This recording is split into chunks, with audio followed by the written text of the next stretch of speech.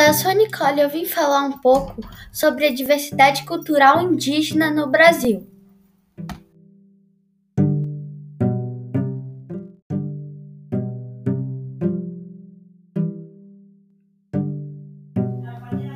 Segundo o censo IBGE de 2010, 305 povos indígenas somam 896.917 pessoas, o que corresponde aproximadamente a 0,47% da população total do país.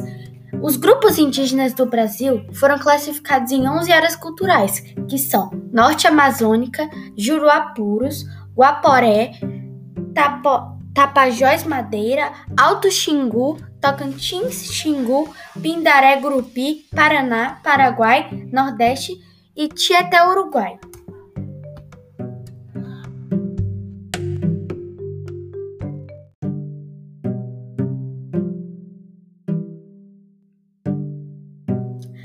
Ainda existem grupos ligados às tradições Tupi e Macrogé.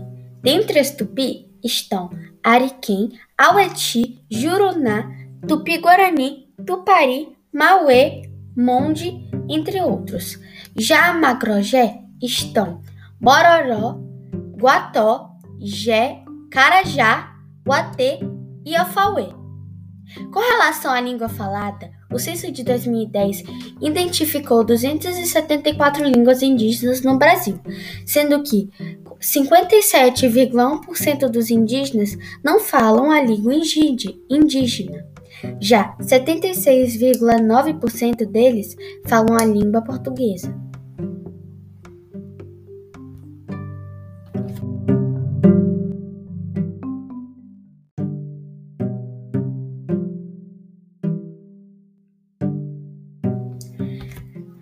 Existem soluções que podem ser aplicadas para a preservação das populações e dos povos indígenas, que são promover a regularização e a proteção das terras habitadas por índios, incluindo todos os recursos naturais nelas existentes, assegurar atenção prioritária e especial à saúde dos índios de recém-contato, devido à sua situação de particular vulnerabilidade, assegurar a proteção e preservação da cultura dos índios, em suas diversas formas de manifestação.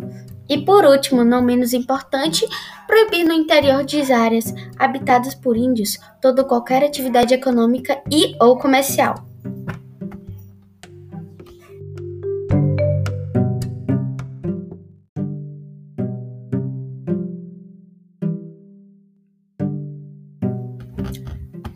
A garantia do direito à moradia é um dos principais desafios enfrentados pelos povos indígenas que migram para a cidade.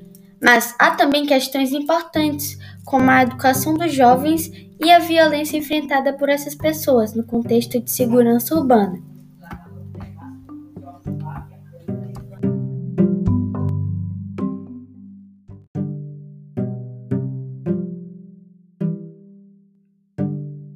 Segundo o censo de 2005, 9,95% dos professores em atuação nas escolas indígenas não concluíram o ensino fundamental. 12,5% têm o ensino fundamental completo, 64,83% têm o ensino médio, restando apenas 13,17% tendo o ensino superior completo. O censo escolar também identificou 2.323 escolas indígenas em todos os estados da federação, com exceção do Piauí e do Rio Grande do Norte. Em termos de dependência administrativa, há mais escolas municipais que estaduais, com 0,95% de escolas particulares.